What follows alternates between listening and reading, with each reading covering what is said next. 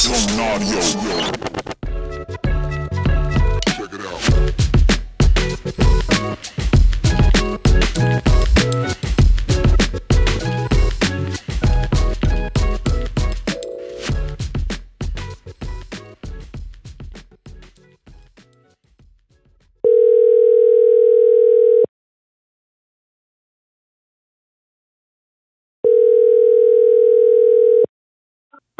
Hello. Hey, Taylor. How are you, girl? Doing well. How about yourself? I'm doing all right. You know, just trying to live the dream and kill the game every day. Yeah, I feel that. How's been training your classes going? It's been going really well. I actually just took a week off, though, from training to go on a little vacation. Oh, nice. Oh, nice. Where'd you go?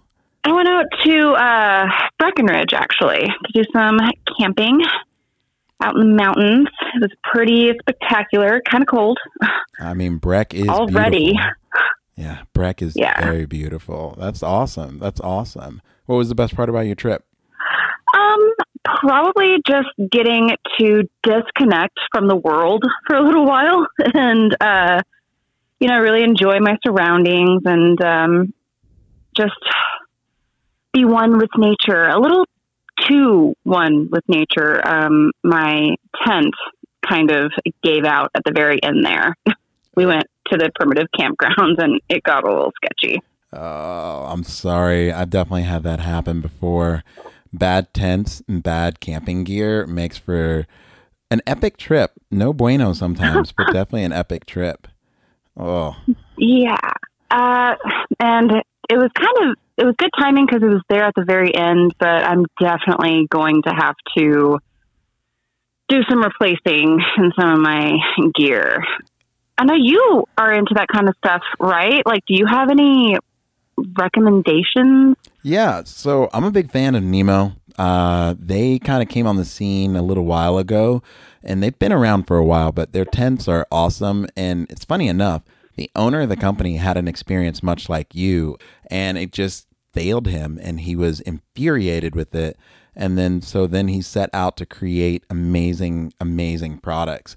And if you're going to be doing like a lot of backpacking, they make an Aurora that is really good. But I would definitely check them out. And if you decide to purchase anything from them, if you use the promo code Sends and Suffers 20, you get 20% off. You help the podcast. Okay. I'm sold. I'm definitely checking this out. All right. Well, hey, I look forward to seeing you in the gym later on this week, and I'm still excited. I'm going to try to catch one of your fitness classes, but I got to jump off here. But it's good catching up with you, and I look forward to seeing you soon. Sounds great. I'll see you later. Friends and enemies, lovers and haters, welcome to Sends and Suffers podcast. I am your host, Mario Stanley. If you haven't already, please click that subscribe button, click the like button, please leave a comment, and share this podcast with your friends. The only way this podcast grows is by your help getting it out there. I'm just making it and putting it out there because I vibe on what this whole podcast is, because I just want to make friends and I want to engage with people. I really want to give you guys the opportunity to meet members of the community that are not always out there. I want to meet the secret crushers. I want to meet the locals that make climbing happen. That's what Sends and Suffers is all about. We're all about understanding the send and suffering that makes these unique people in this adventurous world that we love, them. So please do your part by following, liking, subscribing, doing a comment, doing all the things. Today's episode is with a gentleman that kind of just walked into the gym and stole my heart. I want to introduce One Leg Craig. One Leg Craig is a seasoned climber. And for those of you out there who are old heads, you probably know this guy. Currently stationed in Puerto Rico, is an amazing climber. And he was in the gym setting up a system for climbers who are wheelchair bound, who do not have use of their torso or their leg, and setting up a system for them to climb. I've seen this done in real life a few other times, but I was immediately enamored when the man walked in with one leg, setting up something for people who can't use their legs. Shortly after some bromance and some history being thrown around and two old dinosaurs talking, I convinced him to come into the home studio and just do a session. I hope you enjoy this episode. This is just two dudes sitting around, reminiscing about rock climbing, getting to know each other, and a friendship is born. Check it out.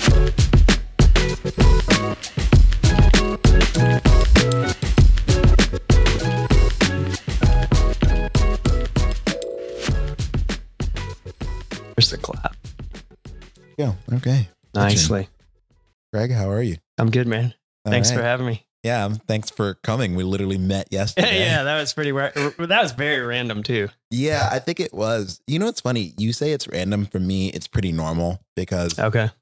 And we'll give everybody some quick backstory of how we met, and then we'll actually go into introduction. But in the climbing gyms, if there is anyone that walks in that actually like knows what they're doing, and it's like, hey, I want to do this thing. Like, we have this guy who comes in all the time, and like, I like him. He's a nice guy, but I'm like, you cannot practice aid climbing in the gym. Like, I'm sorry. Like, Yeah, not the place. yeah. And he's just like, it is a form of climbing. I'm like, I get that. But this is one of the arguments where like running an indoor gym, like the modernization of the indoor gym is on the way the same as the modernization of the ski slopes are. Right. It's a business. Yeah. And I don't want to have to explain to some guy who's like going to go on Amazon and buy aid climbing equipment and then wants to start aiding in the gym with no protection whatsoever. Right. Or things that he knows how to set up a self-arresting system. Right. And so, but you were setting up. Can you, who are you? Where are you from? A little backstory. And then what were you doing in the gym? Because I have something I want to segue into that. Okay. My name is Craig DiMartino, and I currently live in Puerto Rico with my wife. And I do, so to explain why I was in the gym was I work with a nonprofit that's based in Denver, Colorado. And we do adaptive sports for the VA all over the lower 48 and Hawaii and Puerto Rico and Alaska. So what I do is so in Puerto Rico, we run programs every week with the veterans there. We take them climbing. We specialize in physical disabilities, and so physical disabilities and then a lot of PTSD. So I'm able to take them climbing and show them like, hey, this is a sport that can help your quality of life be better, can help your PTSD be a little bit less while we're doing it. Teach them kind of like techniques to help them navigate their life and their disability. And so I came to Dallas to work with the VA here, and also Adaptive Adventures is partnered with REI. And so nationally, they do a lot for Adaptive Adventures. And so there's two other guys here working as well. They're doing some bike stuff there right now. And then we're doing like a question and answer thing was supposed to be like an hour and now has morphed into like many longer. Oh, wow. Yeah. So that's the thing at REI tonight. That's it. It's actually, I thought it was tonight, but they're like, no, dude, it's like 3:00. So you got to be here at 2:30. I'm like, glad we asked. Glad we talked about that. So there you go. Yeah. I think this is the thing that they've mailed out a bunch of flyers about for their co-op members. It's like the Insider Weekend or something, which I'm psyched that they're doing this. It's good. It's cool. I like when people are, trying to understand different worlds and try to make that a little bit more normal. And that's kind of me being an adaptive climber and having to do so many different things. It's nice to see other people going, oh yeah, we should pay attention to that. Yeah. I think that kind of segues into what you were setting up in the gym. Yes. So what were you setting up, and can you just explain that for a sec? So we had one of the veterans is a wheelchair user. He has paralysis. He's not like a paraplegic. I would actually call him like an incomplete para. So meaning he can sort of stand up. His spine doesn't quite work the way it should. So he doesn't have like the ability to walk across the floor, but so he's in a power chair. That said, he can transfer himself out of the power chair into what I call, and what the manufacturer calls, an easy seat. And an easy seat is something that allows a wheelchair user to, on a fixed line, I set up basically a 3-to-1 mechanical advantage off of the climbing gym's top rope systems. And then they climb up my static rope that is attached to the top of the top rope system. So I don't circumvent any of the gym's safety protocols. I'm basically just using their system. I'm just adding on to it at the climber end, giving a mechanical advantage so that this individual could then basically, once I transfer him into the easy seat, he can Jumar up a fixed static rope that is taking 2/3 of his weight. So it allows him to get out of his chair really fast, get up in the air really fast, and enjoy that kind of like, oh God, up in the air flying. That's actually what he said to me. He was so jazzed. I mean, he was 30 feet in the air. I mean, I saw him come in and, you know, I have no idea how far people are going to get, but he got a lot higher than I thought. Cause you know, you and I briefly talked about it, like maybe halfway. And I mean, he's basically 70% up the wall when I turned around from coaching kids. And I was like, oh, he's moving. He was stoked. He was moving. And like I was helping, he did it twice in the first round. I helped him quite a bit with another Jumar underneath him. He can't tell what I'm doing, but I'm definitely helping him. Second time I was like, I'm just going to see what he does. And he went probably 2/3 of the way up again. And he was just chugging. And I'm like, dude, and like I said to you early on, I was like, I don't think he's going to be into this, but like I was totally wrong. Oh, no. I was wrong. Yeah, it was his jam. I know. Yeah, that's awesome. And I think this is the thing that I really like how you brought up in the beginning. It's like introducing more people to adaptive sports. And I think from a gym staff point of view, and I've been working in commercial climbing gyms my entire career. I mean, I got inspired to start my guiding company because working in this. But what I've learned is commercial climbing gyms just don't know anything outside of what quote unquote normal walks through their door. Yep. And then it is a full out panic. And David and the rest of the staff did a great job. You know, I just so happened to walk in to coach something else and work on something else. And that was amazing. That saved me yesterday. Oh yeah. I didn't realize that. Yeah. Cause they immediately, David looked at me and he's like, Mario, you're old as dirt. You've been around. Can you tell me if this is legit, what this guy is doing? I'm like, well, what's happening? He's like, it's an adaptive thing and with the veterans. And like, you know, they've said they've had this thing going on before. And I was like, okay, well, what organization is it? And I hadn't heard of it yet because I've worked with, adaptive athletes that have been around here. Yeah. And we helped start an adaptive program called Go Beyond Climbing. Mm-hmm. But I hadn't heard of you guys. And then when I walked up and I looked at your rig, I was like, okay, he immediately knows what you're doing. And then you started explaining it. I was like, okay, we're going to move on. Yeah. I was like, going on. Yeah. I was like, I knew you knew what you were doing. And David was awesome because he was like, you know, he's in like rocking a hard place, right? He's like, I like have to say what the gym needs me to say. He's like, even if I look at this and go, this looks legit. He's like, I need someone who knows that it's legit to check off. And I'm like, dude, I get it totally. So yeah. That was good timing. Yeah, it was. It was the universe was with us. Exactly. Yeah. And then, and it's funny when you and I were talking shop about like Eli, knowing other people in the climbing industry. Yeah. David was just like, why do I feel like I just got schooled on like 20 years of rock climbing? When he's like, you guys were just talking about all this stuff. And I told David, I was like, you probably heard like at least like 20 years worth of random names and people and just events crossing each other. And you know how it is. Like if you've climbed for any amount of time, I mean, I've climbed my whole life and it's like, it's a small world, man. It's like the core group of climbers. It's tiny, I think. You know, we go everywhere in the world and you're like, oh, hey, there's so-and-so. Yeah. It's like, it's just, that's the way it is. And I love that. It's like the tribe is not as big as it seems. I think people like it's in the Olympics and climbing is very much changed, but it's like that core group of. Yeah. I think that, I hate to use this person as an example for multiple reasons, but like Bella Caroli in gymnastics, like there was only a few of him. Correct. A few of those people around. And I feel like in climbing, like you are correct, like the core group of people. And I think it's bigger than people realize because it is regional, but at the same time, it's like, it's a very small network of circles. Yep. And I've definitely had that experience before traveling in Spain, traveling in Europe. I've like gone to the local climbers bar and like in 2 minutes, like hear someone mention someone else's names. I'm like, wait a minute, you know, so-and-so? Absolutely. And I can't tell you how many nights that's got me a couch and a hot shower. Exactly. And like even yesterday, you brought up Jeremy. It's like, there's always like that 6 degrees. It's like, oh, you know, this person that I know. And then it's easy to make those jumps really fast. Could Jeremy be the next Kevin Bacon? Jeremy could be.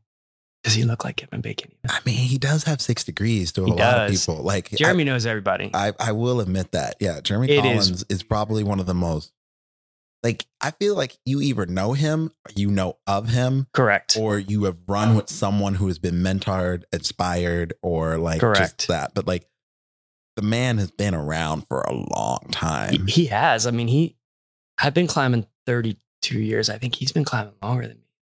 Really? Maybe? I don't know. Like, someone That else wrong? was telling me, I don't know. Well, I'm I'd have trying to ask him like, that. I know Jeremy because I chased all his routes in Sam's Throne. Like, when I started climbing, I liked all his routes because I use this term. It's always like, Jeremy's routes are like butt puckering scary sometimes. You got to like be committed to do it. You gotta want to do it. Yeah. And I love that feeling and I love that sensation. And they're all reasonable routes. Mhm. It's just like, you can't back down. Like, Right. there is a point of no return. And I always chase his routes. And I remember a lot of the older guys always saying that he was just the young buck of the group. Oh, And yeah. I don't feel that he's that. I think he's like right in that middle range. Like, there's like, he's not quite an elder Right. yet. And he's got a young, or he's got an old soul. So Mhm. he's the very first time I ever met him, I was like, oh my God, I feel like I've known this guy forever. I met him at OR in Salt Lake. And this is, I don't even know how many years ago it is. And I just remember thinking, God, you feel like when you meet him, you're like, I feel like I've known you forever. And it's Yeah. like, he's just got that vibe, which is super nice, I think. Yeah. Anyway. Yeah, no, that makes Weird. sense. I would agree. I would definitely agree. That's like how when I finally met him, I was like definitely fanboying. But then within 10 minutes of conversation, I was like, my girlfriend at the time was telling me, she was like, you went from like super fanboy to like real, like you guys were just talking shop. And I was like, I Right. kind of forgot who I was talking to. Right. So, Which yeah. is easy. Yeah. Which is easy. So now, I guess just because obviously my audience has no idea who you are and Yes. they're learning, or they do know you and they're rooting and hollering in the background. So how did you become an adaptive athlete? I mean, It's a good one. Was it born accident or No. So in 2002, was living in Colorado. My wife and I have lived in Colorado for the past, I don't know, 30 years, long time. And I was climbing in Rocky Mountain National Park with a really great friend of mine. And we were out at Sundance Buttress. And he and I had my kids were really young at the time. And so my wife and I would just like trade days. So I would makes climb one sense. day and then, so she's a core climber as well, climbed as long as I have. We met in a climbing gym, oddly enough. Not oddly, pretty normal, I think. kind of? Kind of. Yeah. So we were climbing, my friend Steve and I, and we walked out to this cliff. We walked out to Sundance Buttress, which is the last kind of egg-shaped granite dome on Lumpy Ridge. Mhm. And he wanted to try this route called White Man. He had tried it before, but he kind of scared him a little bit. Gear was kind of funky. Mhm. And he's like, if you lead it, I just want to top rope it a couple times and see if I can get it dialed. And I was like, that's cool. Let's do that. So we go out there. And as we went out, he just said again, he's like, I just want to top rope it. And I'm like, great, no worries. And so I rack up and it's, I've thought about this thousands of times. Like I was, that nervous, you get that kind of belly where you're just kind of like, you're excited, but you're nervous. Mhm. When I'm launching into like a route that I don't know and trying to on-site and all that good stuff, I usually get that. And that day, it just felt like a little bit heavier than normal. And so ignored it and tied in, took off. The pitch is 100 feet. And I'll be able to tell you that reason that I know that. Got to the anchor. And when it's a 2-bolt anchor, Mhm. clipped in, went in direct to the bolts, yelled down that I was off belay and safe. And Steve took me off belay and went to get his shoes, which is pretty normal. And in my brain, I was thinking, okay, now he wants to top rope it. So I'm just going to set up a top rope here and then I'll just lower down, belay him from the ground. Everything will be great. He'll see if he wants to lead it. I wasn't sure what he wanted to do after he top roped it. So got it all ready to lower, yelled back down to Steve. And I said, okay, I'm all good. And there was like a little bit of a delay and he said, okay, you're good. And so that's all I heard. I couldn't see him. The route's pretty steep. Oh, okay. So I couldn't see him. So in his mind, he was thinking, okay, I'm going to climb up to the ledge and we'll wrap down together. And I was thinking, okay, Steve's going to now lower me and then I'll belay him from the ground. So we never clarified that. And that was this really kind of small miscommunication just between two guys that climbed together all the time, just lots of slang, all that good stuff, very comfortable with each other. Both been climbing a long time. At that point, I think he had been climbing probably over 20 years and I was climbing like 13 or 14 years. So everything seemed pretty normal. So when I heard, okay, you're good, I reached out. The anchor was to the left of the crack, and so it's probably 4 feet to the left. And I reached out, and just because I was just making sure he had me, I pulled on the rope. And what I felt was 100 feet of rope hanging down between about 15 pieces of gear. So I felt like a bit of friction there. I felt some weight, and in reality, what that was the weight of the rope. Yeah. Just didn't dawn on me at that point. So I just said, okay, I pulled in, unclipped, and I sat back. Unbeknownst to me, he was still sitting at his backpack, didn't have me on, wasn't tied into the other side of the rope yet. And I just start falling. And so I fell the first 10 feet pretty quickly. And I remember thinking, oh shit, he just has a big like loop of slack out, and it's going to just snap pretty quick here. And so I actually started getting ready for that. And it didn't, I didn't even start to slow down. I started to speed up, and I was like, okay, maybe he fell. Cause I actually had that happen to me once. A friend of mine tripped and fell when he was lowering me, and he fell into the cliff. And so I fell like really quickly, but then stopped. When the Gree stopped, and I thought, okay, maybe Steve tripped, sliding, whatever. And that wasn't happening. And then I realized, oh shit, something's wrong. And so I was still vertical, and I was still pretty close to the cliff. And so I couldn't remember. I knew I had passed some like kind of ledgy areas, and I was afraid I was going to hit the ledges going down. I didn't think I was going the whole way. And I pushed just to kind of see where I was going. And I looked kind of to climber left to see what was happening. And it tipped me over to the left, and I started falling then horizontally. And so now I'm like from the anchor about halfway down, I tipped sideways, and just kept falling. At about 20 feet from the ground, there was a dead tree that the route actually started to the right of. And I hit that tree with my head, and the tree stood me right back up. It also probably slowed me down a little bit. Probably a lot. I know, right? Because it smacked me right in the side of the face, and it stood me back up, and I landed standing pretty much straight up and down, pretty much where I started the route from, and crumpled when I hit all talus blocks. I exploded both ankles. So compound fractures in my ankles and my tibia and fibular. Shockwave kind of kept going up, broke the ribs on my right side, and then broke my back at L2 and crushed it at L2. So I don't even have it anymore. They put a cage in there and built a little bridge for me. Mm-hmm. And then the shockwave keeps going up, broke my neck at C5, C6, which is right through your Adam's apple, tore my labrum in my elbow or my shoulder. And then I must have put my arm straight down as a shock absorber because I just kind of kept folding down like an accordion into the ground. And then just fell over backwards and just laid there and severed the artery in my right leg. So I was bleeding just all over the place. And Steve is just like, oh shit. And so he runs over, and he had a little bit of medical training. He kind of had done some woofer stuff, and he knew what to do. So he quickly put a tourniquet on with a sling and a stick. And Sundance is about 4 miles back in. And he's like, dude, we got to get help. Like, we got to go. And so he's like, I'm going to make you as comfortable as I can. This is 2002. That's the other weird thing. And he got me comfortable, and he's like, I'm going to run to your truck. I parked my truck. He was going to run to my truck and drive into Estes. When we walked in, it took us 45 minutes. We were clipping. He thought he could get there in a half hour, drive into town, another 15 minutes, try to get help. It was going to take some time, and I was bleeding pretty badly still. He just like makes me as comfortable as he can, and he just splits. And the next thing I know, he's back. And it was like in my brain, because you're in a big fog. Yeah. And I'm like, that was ungodly fast. Like, what the hell? And he's like, I have a cell phone with me. And I was like, oh shit. And he pulls out a cell phone and turns it on, dials 911 right next to this cliff. And he gets a signal, and he gets right through. And they pick up, and they're like, we're going to patch you through to Rocky Mountain Rescue. So they do all the rescues in the park. The dude who picks up the phone there, this is a Saturday. He picks up the phone. His name's Eric Gabriel. He's a climber. Mm-hmm. And he's like, what route are you at? And Steve tells me, he's like, don't move. I'm on my way. I know right where you are. So he started the wheel turning then. He started the rescue part. He drove in through a access road.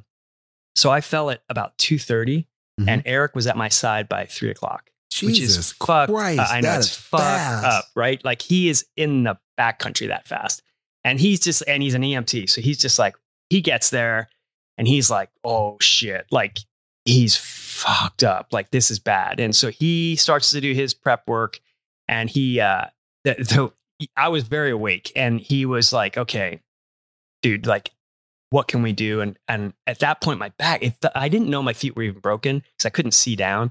And my feet, I hit so hard, my shoes exploded. And so my shoes were still on, but I always think of it as like those old Roadrunner cartoons where the feet blow off. Like that's what it looked like. And so he said, I'm going to cut your shoes off and then let's move you. And Steve had already moved me a little bit because I felt like I had a rock in my back, which was my broken back. And so Eric got me a little bit more comfortable. And then once the litter got there and they started kind of prepping me to get me out, he said, "Do you want me to call your wife?" And I was like, "Oh, no, that's a terrible idea, dude. Let's not do that yet." And I just didn't think I was hurt that bad. I just thought my back was fucked up. And he's like, "Okay, cool." And so they got me on a litter, and you know, they had to lower you. They can't just like carry you because it's all talus blocks and stuff. And so they get me like halfway down this talus block field, and Eric comes in my peripheral again. He's like, "Hey man, it's going good. We're going to get you to the helicopter here. They're trying to get me to a clearing." And he's like, "You want me to call your wife?" And something in my gray matter clicked like, "Oh man, he asked me twice. I wonder, I think maybe I'm hurt worse than I think I am." And I said, "Yeah, go ahead and call her." So then Steve called her and said, Craig broke his legs. He didn't say anything else. So she drove up. You could drive to from our house to Estes in 35 minutes. And then she sprinted to where we were. And so next thing I know, man, my wife's like in my peripheral, like, "You're good. They're going to get you out of here. Kids are good. I'm just going to hang back and just follow." And so she was gone. And that's like my recollection until the helicopter. And my feet, like I said, like I didn't know how bad they were broken. And when they were putting me into the helicopter, helo's running, you know, it's very chaotic. And they slide you in and there's a bulkhead, and your feet go under the bulkhead, and then they can still work on your upper torso. And so the flight nurse was in kind of off to my right. He was a rock star. He's like, you know, "Can't give you any pain meds yet because of I punctured my lung." And he's like, you're having trouble breathing. So he's like, "Let's just see when we get you into the helicopter." And I'm like, "Okay, cool." And when they were loading me in the helicopter, my feet must have been up a little too high, and they smacked the bulkhead with my toes. And that's when I realized, oh, my feet are broken. And I yelled, and he was like, "We're just going to go ahead and give you something." And that's the last thing I remember. The next thing I knew, I woke up in the ICU on a ventilator, couldn't breathe. So they had me on a ventilator. They had fused my back already. I broke my back so bad, like they had to go in and debride it. So it takes about 3 hours of them picking the debris out of your spine. Okay. So they have to, like, anywhere it touches your spine, you get paralysis. So I have like a spinal cord injury that's basically it's hemiparalysis. So half of me backwards, I can't feel. So like my butt, my back, my neck, and then I can't feel my real foot. I kept my right leg for 18 months. They just said, basically, I lost too much blood. So they're like, "We're just going to let it calm down. We're going to fuse your back. We're going to set your neck, and we're going to wait and then put you on a ventilator and see if you live for 24 hours. That's what they told my wife. And so when I woke up, she was with me, and the doc was with me. But again, you know, you don't know what's going on. You're just kind of like, rah. And then for 5 days, that was my life. So, you know, ventilator, pain meds, fog, you're just trying to cope. And then the 5th day, they took the ventilator out, and I could ask questions. And that was like sobering, because my wife was like, they're not even telling me what's going on. Like, your back is broke real bad. Your neck's broke real bad. So we're just waiting to see. That's when she explained my feet to me. They had reconstructed my left leg with, you know, hardware and screws and pins and all that stuff and plates. And my right leg was just so jacked up. It was, my doctor called it mashed potatoes on a stick. Like, it looked just like, it was just like misshapen and messed up. But then they just moved me out of ICU to orthopedic care for 2 weeks. And then for 2 months, I went to an extended care after that. So basically 3 months I was gone. So I went climbing on a Saturday. 3 months later, they let me out of the hospital to go home and like recover what was left. Yeah. Which was horrible. I mean, it just sucked. Yeah. Yeah. I was about to say, you basically learn how to do life again. You do. You learn everything. You learn how to, and because I couldn't walk for 2 months. So the 3rd month is when I actually started to walk. I could stand again. And my left leg, the 3 months I basically got out of the cast, my right leg never got out of a cast. So even when I went home, it was still in a cast. And they said, we did, I think, 11 surgeries. And my doc was like, that's kind of all we can do. So he's like, if you hit it again, it's going to probably break. He's like, if you step off a curb wrong, it's going to break. So he's like, you don't have to wear a cast all the time. And I was like, dude, that's like, I can't. That's such a horrible idea. And I kind of wanted to go. I didn't know at the time I wanted to go back to climbing. I thought, I'm curious still, and let's just see where that goes. But then my right leg just wasn't healing. Mhm. And my wife and I took our kids climbing up in Wyoming. And I top roped this climb with my daughter. She was 7 at the time, or 5 at the time, something. And it was horrifying. It was just, I was certain that anchor was going to rip out. I was certain that cliff was going to tip over. All this, your brain is so frazzled and fried, and you're trying to enjoy it, but you're like, I can't enjoy it. This is so terrifying to me. And so I came down and I just told my wife, I'm like, I don't think I can climb anymore. And she was like, I get it. Like, let's just see what happens, and let's like not make any decisions. And like a day would go by and I'm like, okay, see what happens and let's try it again. And I just did it. I would do that process over and over and horrify myself and say never. And then a day later, I'd be like, it's kind of cool. Like, it felt sort of good. And I just did that for about a year. And then my right leg just wouldn't heal. And I developed this nerve disorder, and I get these like shattering pains like in the right leg. Okay. And I was like, fuck, what is this? And so my doc was like, yeah, he's like, it's called reflective sympathetic dystrophy. He's like, there's no cure for it. He said, it's because your nerve got so disrupted. We patched your nerve back up, but he's like, he's like, I'm sorry, they can't do much about that. You take drugs for it. And I was like, so is it going to heal anymore? And he's like, not really. So then I was like, what if I amputate it? And he was like, it's a good idea. He's like, I can't tell you to do it, but he's like, look into it, research it. And so I started talking to athletes who had amputated and come back and were pretty active. I didn't know any climbers. I knew one mountaineer who had done it, and he was sort of climbing. He wasn't climbing a lot though. Mm-hmm. But I talked to skiers, and they were just like, oh, dude, just get your head around it and then do it. It seems super bad to do, but he's like, it's actually that. Two of these guys were like, you'll be happy. So I was like, shit, okay. Talked to my wife, obviously, a lot about it. And 18 months after the accident went in, amputated below the knee, and then was climbing badly 4 months after that. Just sorting it out again in my brain. And that was kind of that. It stayed like that then for a year and a half to 2 years, where I was top roping because my fusions in my back had to heal, my neck had to heal, this right leg had to heal. And then we were climbing in Italy. And I remember thinking, oh, I'm starting to feel like better, like more normal. And then I started leading again, and then started kind of like bumping up through grades again, and just like trying to figure out where I settled in. And I had done a lot of wall climbing before that when I was a younger climber. I loved it. And started like kind of figuring out like, what do I want to do? Do I want to aid climb again? Do I want to just sport climb? What do I want to do? And that led me to like friends in Yosemite, and then started going back to Yosemite and climbing things on El Cap and just doing different things around the country. And then Hans Florin and I became friends because I just happened to email him. I was going to do a climbing comp, adaptive climbing comp. It was a speed comp. And I was like, dude, I don't know how to speed climb at all. And so he had won the X Games, I think twice. And he was like, oh, just come out to California. And he's like, we'll climb El Cap together. And he's like, we'll do it in a day. And he's like, it'll be rad. And no amputees have done it. So he's like, it'll be super fun. And I'm like, I'm going to die. This is such a horrible idea. And we joke about that still. And he's like, you didn't even tell me you were nervous. I'm like, well, dude, that's like you can't say that. That would be horrible. Like, I think we're going to die.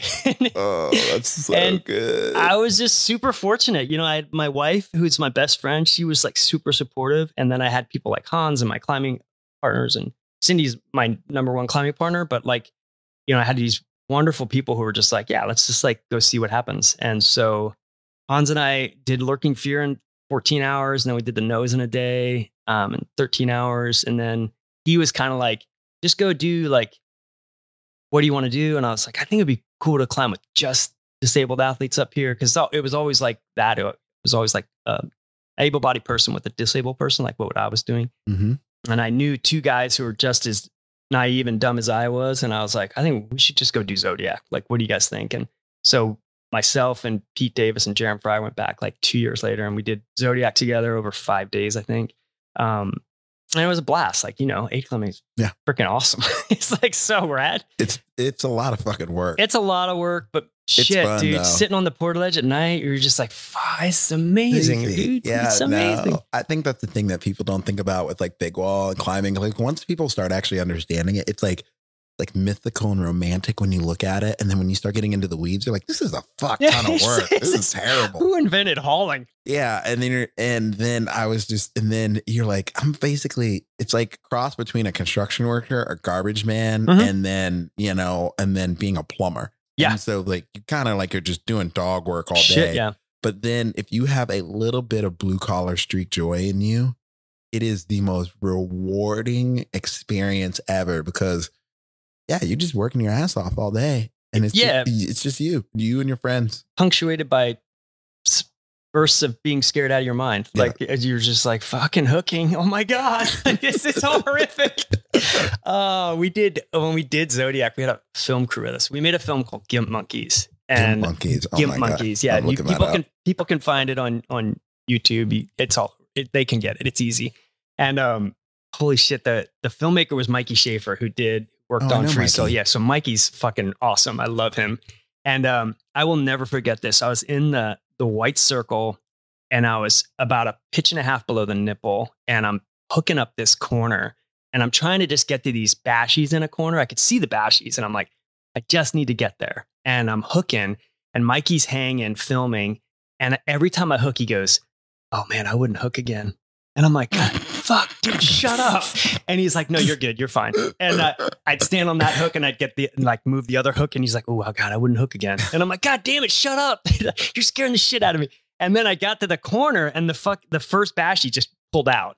Like I just grabbed it and went doink. And I'm like, oh God damn it. And my buddy Pete was belaying me, and he's like, you're fine.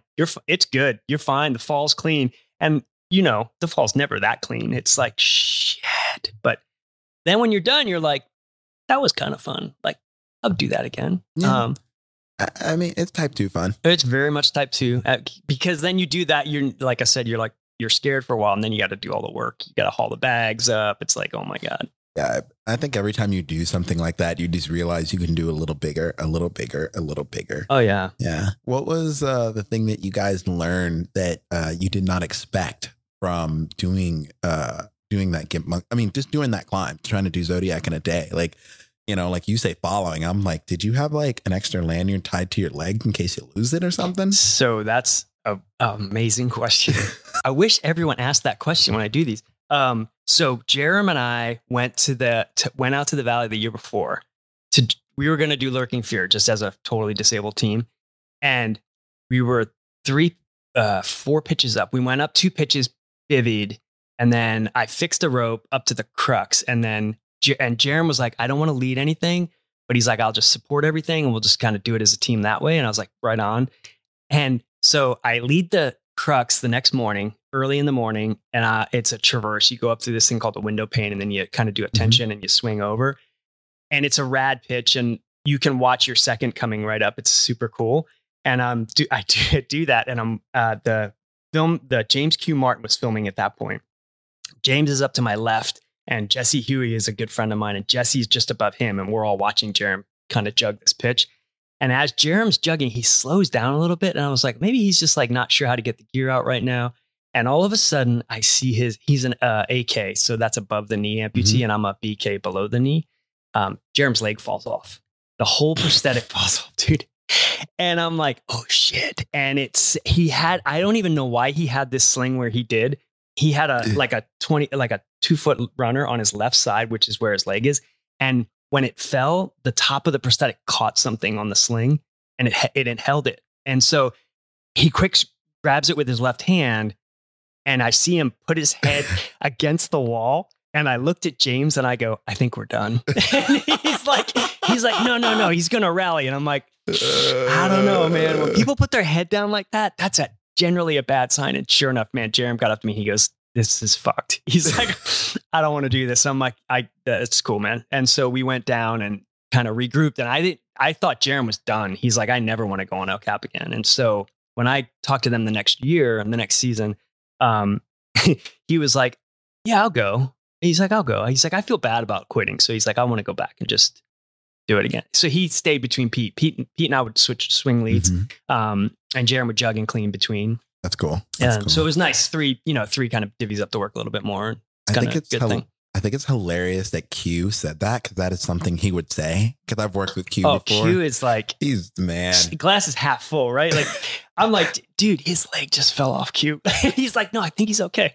I'm like, oh, okay. Q is like the most unexpected person. Like, you look at him and I'm like, oh, you're pretty laid back. The man will rally. And he is not afraid of anything. No. And he will, like you said, like he gets after it. Like, and he's just, you see him, like, I remember I had never worked with him before. So the first day, like I lead the first 2 pitches and Q's kind of just hanging at the base. And all of a sudden he like jumps on with jugs and goes. And I was like, holy shit, that dude is like a fucking lightning bolt, dude. He's just like, dong, dong, dong. And first anchor, boom, second anchor, boom. And then he's just hanging, waiting. And Jesse's same, he's a beast. And Jesse's above him.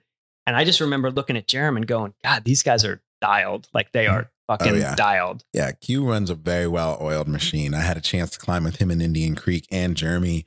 And I can't remember the name of this route. I was doing lightning or white lightning or thunder or something of another, but it was this great splitter. And I remember Q just getting there, and I had this photo of him kicking back and just swinging. And I'm like, okay, it'll take you a few minutes to get up there.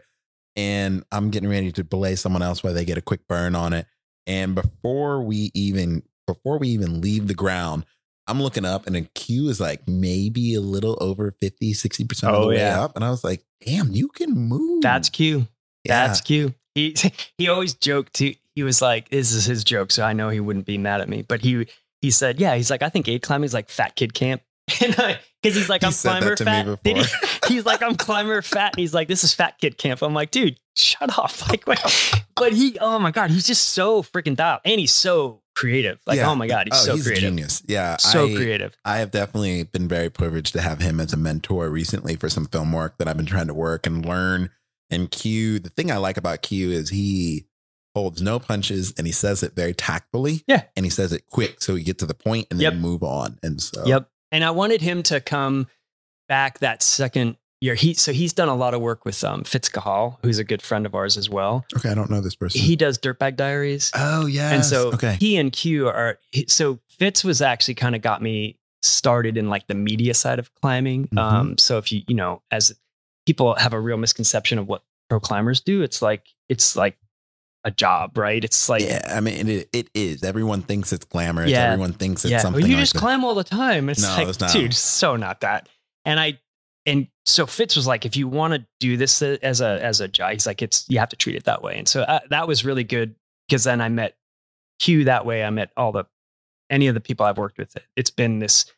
We all understand it's a job. It's like, what it's like. I know what. So it's good to have people like that in your life. And so Q is great at like, okay, if we do a film, this is how we can make things work. Like, I think people, when they see climbing films, they think the person just climbs it bottom to top. Everybody goes home, and it's like, just never like that. It's just, dude, it's a dog and pony show. You climb, stop, climb, stop, climb, stop. Do that again, do that again, do that again. It's like. Yeah, no, it's very much so. I have a project I'm working on here locally.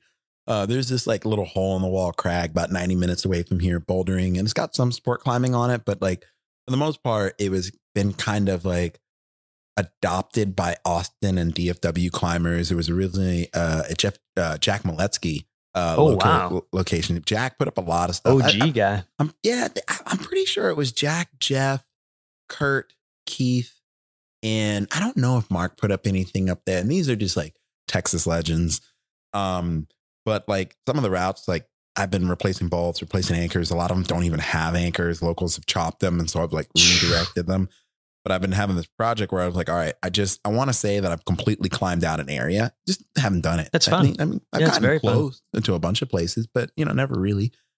And it has been this whole process. And I have a friend who's like taking videos of it, and it was their first time like getting on a camera and filming and doing that. I'm like, okay, cool. And like, I know what I want, thinking from a director's standpoint of view. And I'm like, okay, I'm going to do this shot.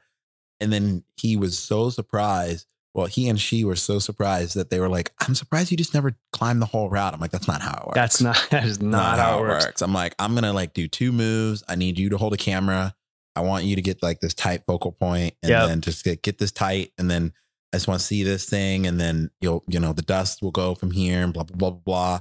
Okay, cool. I'm gonna sit down and eat a sandwich for like 20 minutes and then get up and do this thing again. And it's cool. Like, I love it. I would not trade any of it. It's great. Right. It's super cool. It's honestly, I don't know if you see it this way, but I feel like it's a very interesting side of rock climbing, because you start looking at climbing it more like an artist. Yeah. Than you do just trying to get the routes done. And so like when I'm like thinking about creating this and portraying this story, I'm like, it's funny. It's like it's the last shot. I remember thinking when I was looking at it, I was like, I don't like this shot because I don't like the way the wall and the area looks. Right. And a friend of mine was like, I find that very interesting, because aren't you the focal point? I'm like, well, I'm worthless if the rest of this. If the environment sucks, it's like, doesn't matter. Yeah, it just doesn't matter. And I think you start to look at climbing like an art, and it's made me have a much deeper appreciation for like, especially the work like the Access Fund, different places, keeping just access in general. Actually, let's just back it up and say access in general. Exactly. But you start looking at climbing in a much more holistic way.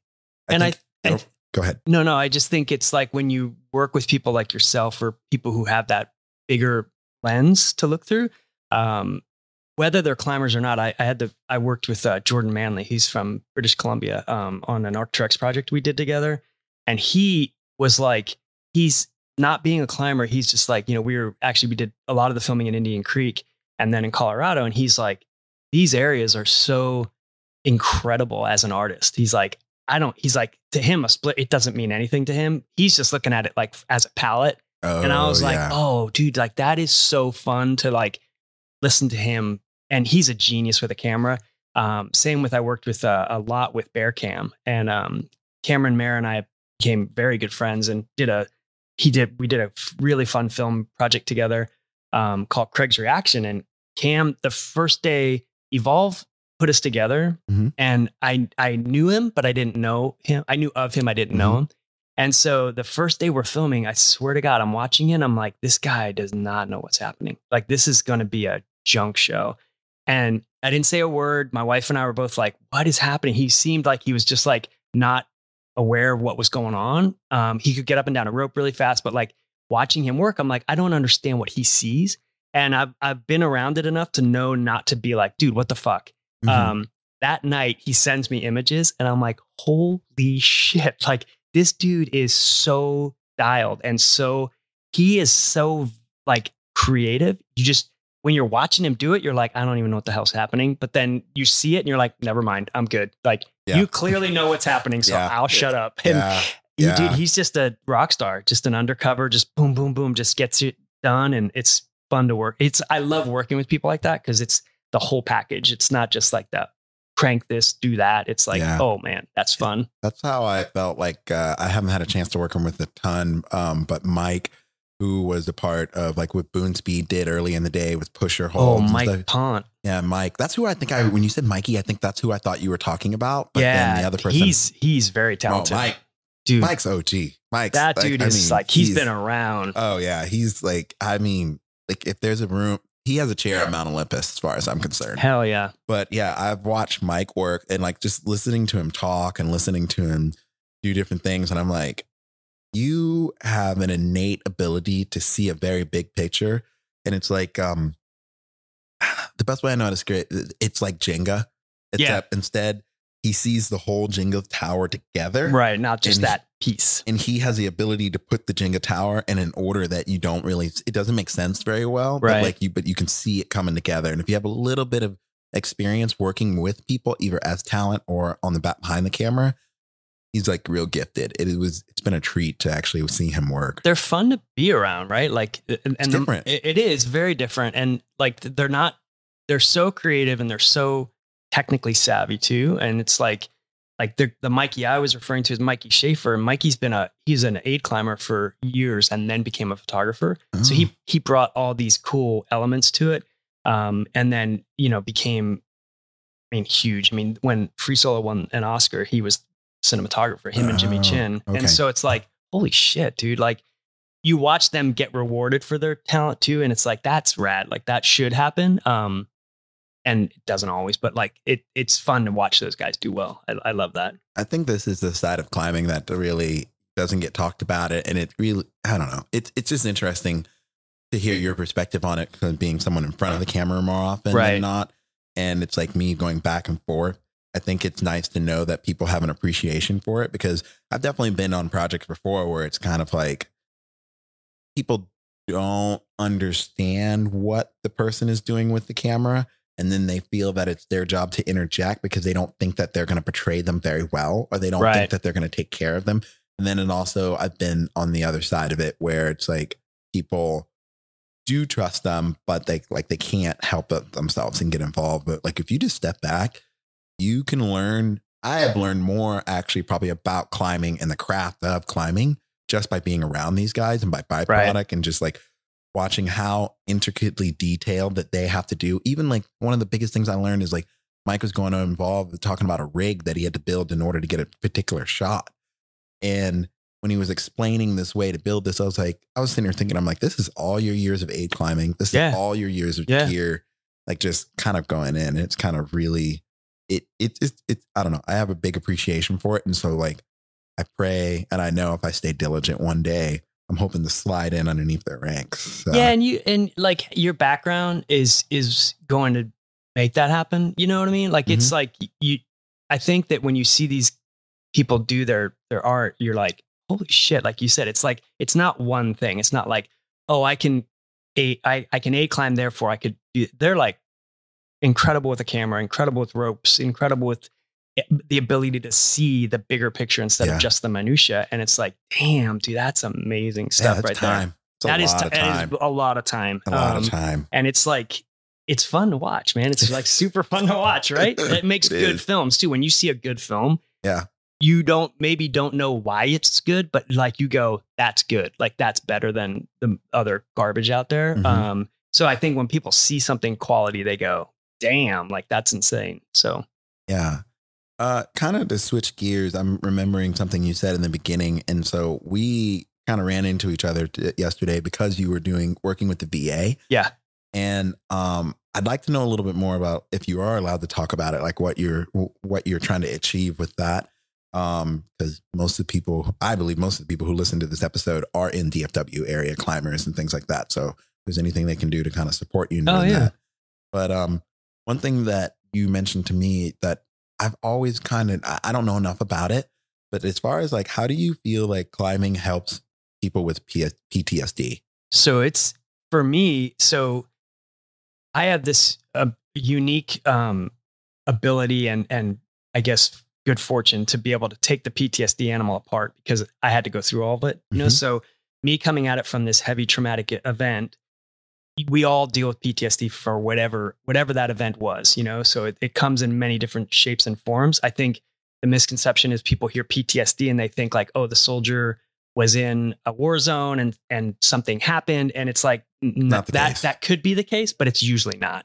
It's usually like this traumatic event that happened to these individuals. And so the VA specifically with PTSD, it became a checkable medical condition about 4 years ago, which is insane. Whoa, dude. It was not before? It was not. So before you were treated, this goes all the way back to World War I, because then it was shell shock. Yeah. And so you were just like, hey, dude, like that sucks, but suck it up, right? Like move forward. And so you had these heavy addiction issues. You had like people acting out, like not dealing with this stuff.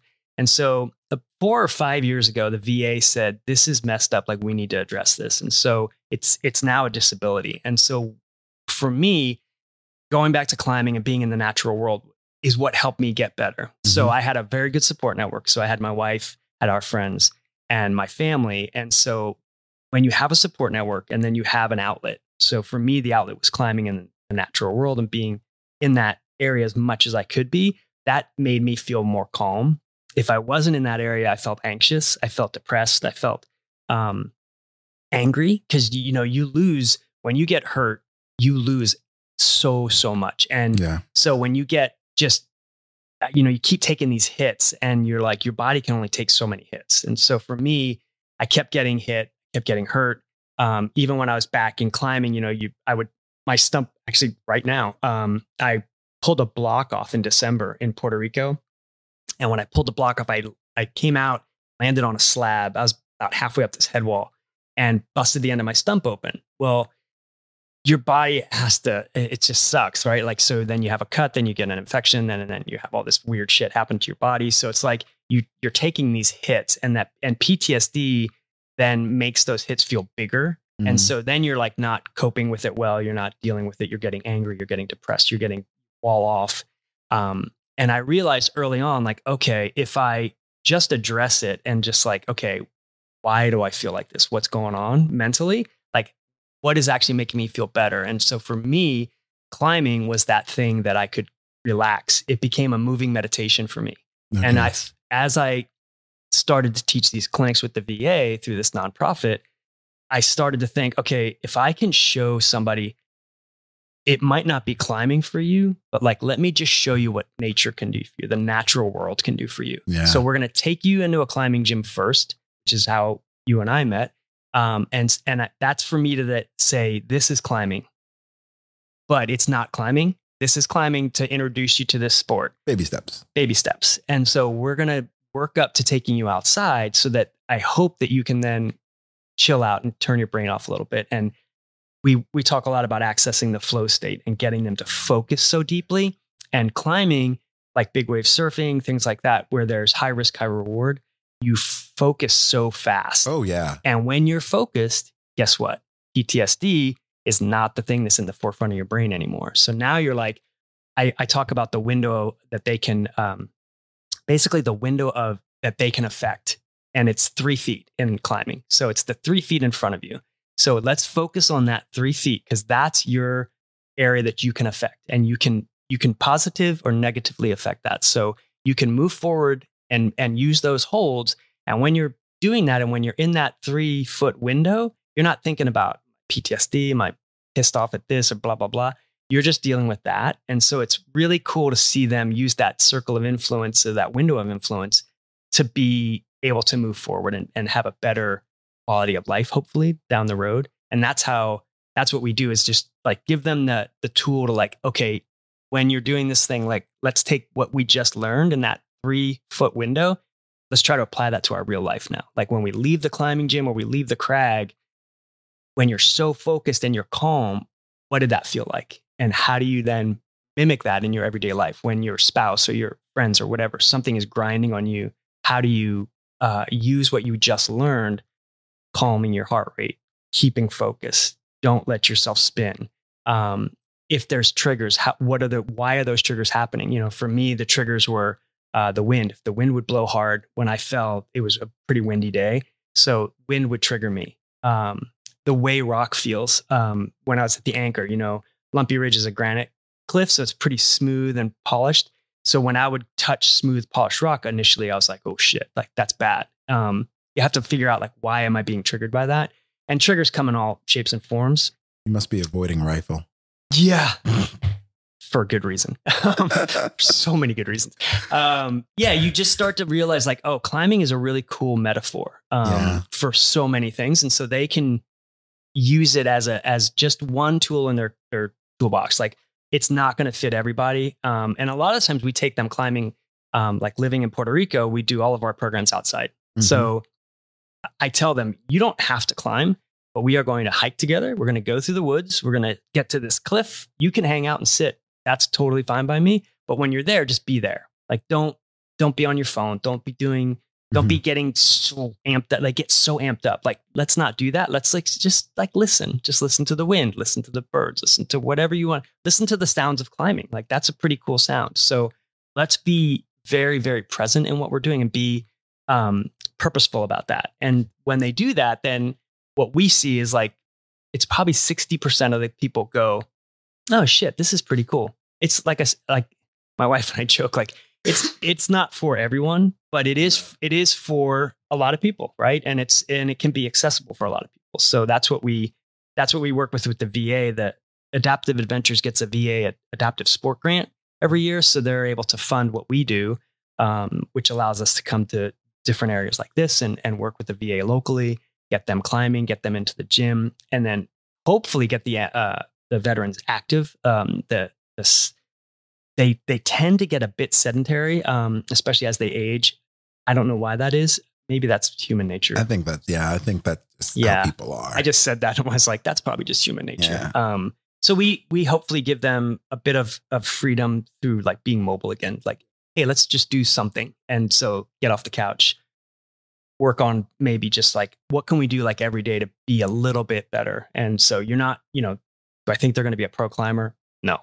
But do I think maybe they'll be a climber? That'd be rad. That'd be awesome. So yeah, that's what we do. I think it's interesting what you said about different triggers, because like, I guess it's funny. You talked about the smoothness as the rock of this, of that.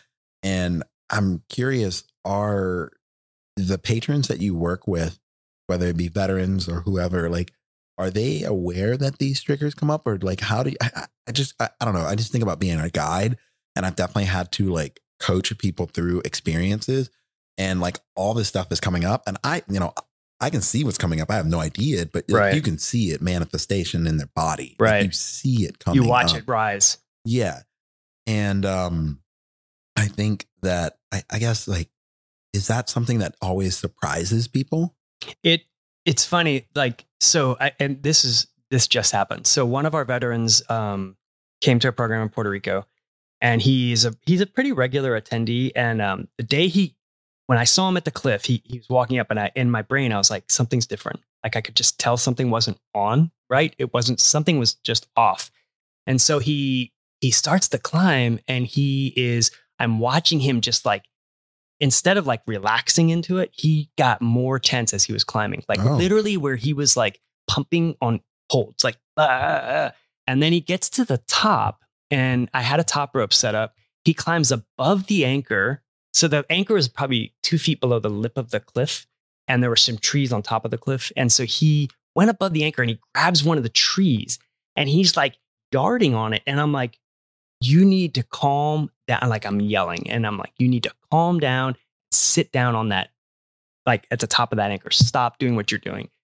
He lets go. There was a kind of I guess it was like a bushy thing to the left of the anchor. He rips it off the cliff and throws it down. And I'm like, what the fuck is happening? So I'm like, Jason, you need to calm down and look at me. He looks at me, and I said, stop, just start breathing. Like, just watch me, listen to my voice. And I lower him back to the ground. He gets down, unties, doesn't say a word, walks back into the kind of the woods and sits down. And I'm like, what the fuck? And so kind of do the rest of the program. Jason gets up, and he's like, I got to go. And he just leaves. And I was like, okay, that was really odd. And Cindy wasn't there that day. She was visiting our kids, actually. So she was gone. So I go home. I'm like, that's really weird. I'm talking to her on the phone about it, and my phone rings, and it's Jason. And I'm like, I got to go. I want to talk to him. So he goes, dude, I'm really sorry. He's like, I got triggered when I got there because my wife and I are going to a custody battle, my ex-wife. And he said, so when I got to the cliff, he's like, when I was walking up, he saw a kid the same age as his kid, and it triggered him. So people think it's like like a trigger, like in the movies, like, oh, I heard a helicopter and it messed me up. And it's like, it's not like that. It's just something that relates to them personally sets it. And then once it sets, it's going until you stop it. And so I can't stop it for them. I can help direct them and redirect them. But watching them try to navigate that, like he just didn't navigate it. But I don't know. I imagine that feeling is like rushing water in a wave, or rushing water coming through a dam. You can't stop that. So like, is it a matter of them stopping it or redirecting it and turning it into like hydroelectric energy to help them do what they need to? It's redirecting. Because you're right. You can't, it's like stepping in front of a train. Like you're not going to stop. It's going to fucking run over you. Yeah, you're not Superman. No. And so what we try to do, and like by me yelling to him, that stops the cycle. And then you have to redirect it. And like, okay, now you're going to watch me, and I'm going to lower you to the ground. I thought in my brain we would talk then. He didn't want any of that. He just wanted to be alone. And I get it. But when he and I talked it through, then he said, he's like, even until I heard your voice, he's like, when I was climbing, he said, I never heard your voice. He's like, I never heard you talking to me when I was at the top of the anchor, when I was above the anchor. He's like, I never heard any of that until you yelled my name. And I talked to him for 40 feet. I talked to him, right? Like, dude, we were all over talking. He didn't hear any of it. He was so triggered and so focused on his anger towards his situation. Yeah. And this makes all this PTSD stir up. Then he starts to think about his friends who died. And I mean, he has a really sad backstory with his military experience. And I'm just like, holy shit. Like, you realize like PTSD is this very thick thing that people they maybe just see that one piece of it, but it's such a deep, weird, complex thing. You have to like be careful. Like listening to you and a little bit that I do know of it. Cause I've been having this conversation with a few other coaches and I'm getting ready. I'm doing some research and doing some homework to do, cause I want to do this series where I interview a bunch of coaches across the country. That's cool. But one of the things the first topic I want to address is like, do children have PTSD from being lockdown? Because I know 4 of my kids, they're not the same. Like, hell yes. Like they're sweet, they're loving, they're just as funny as they are. But like this level of like, I can't put my thumb on it. It's like,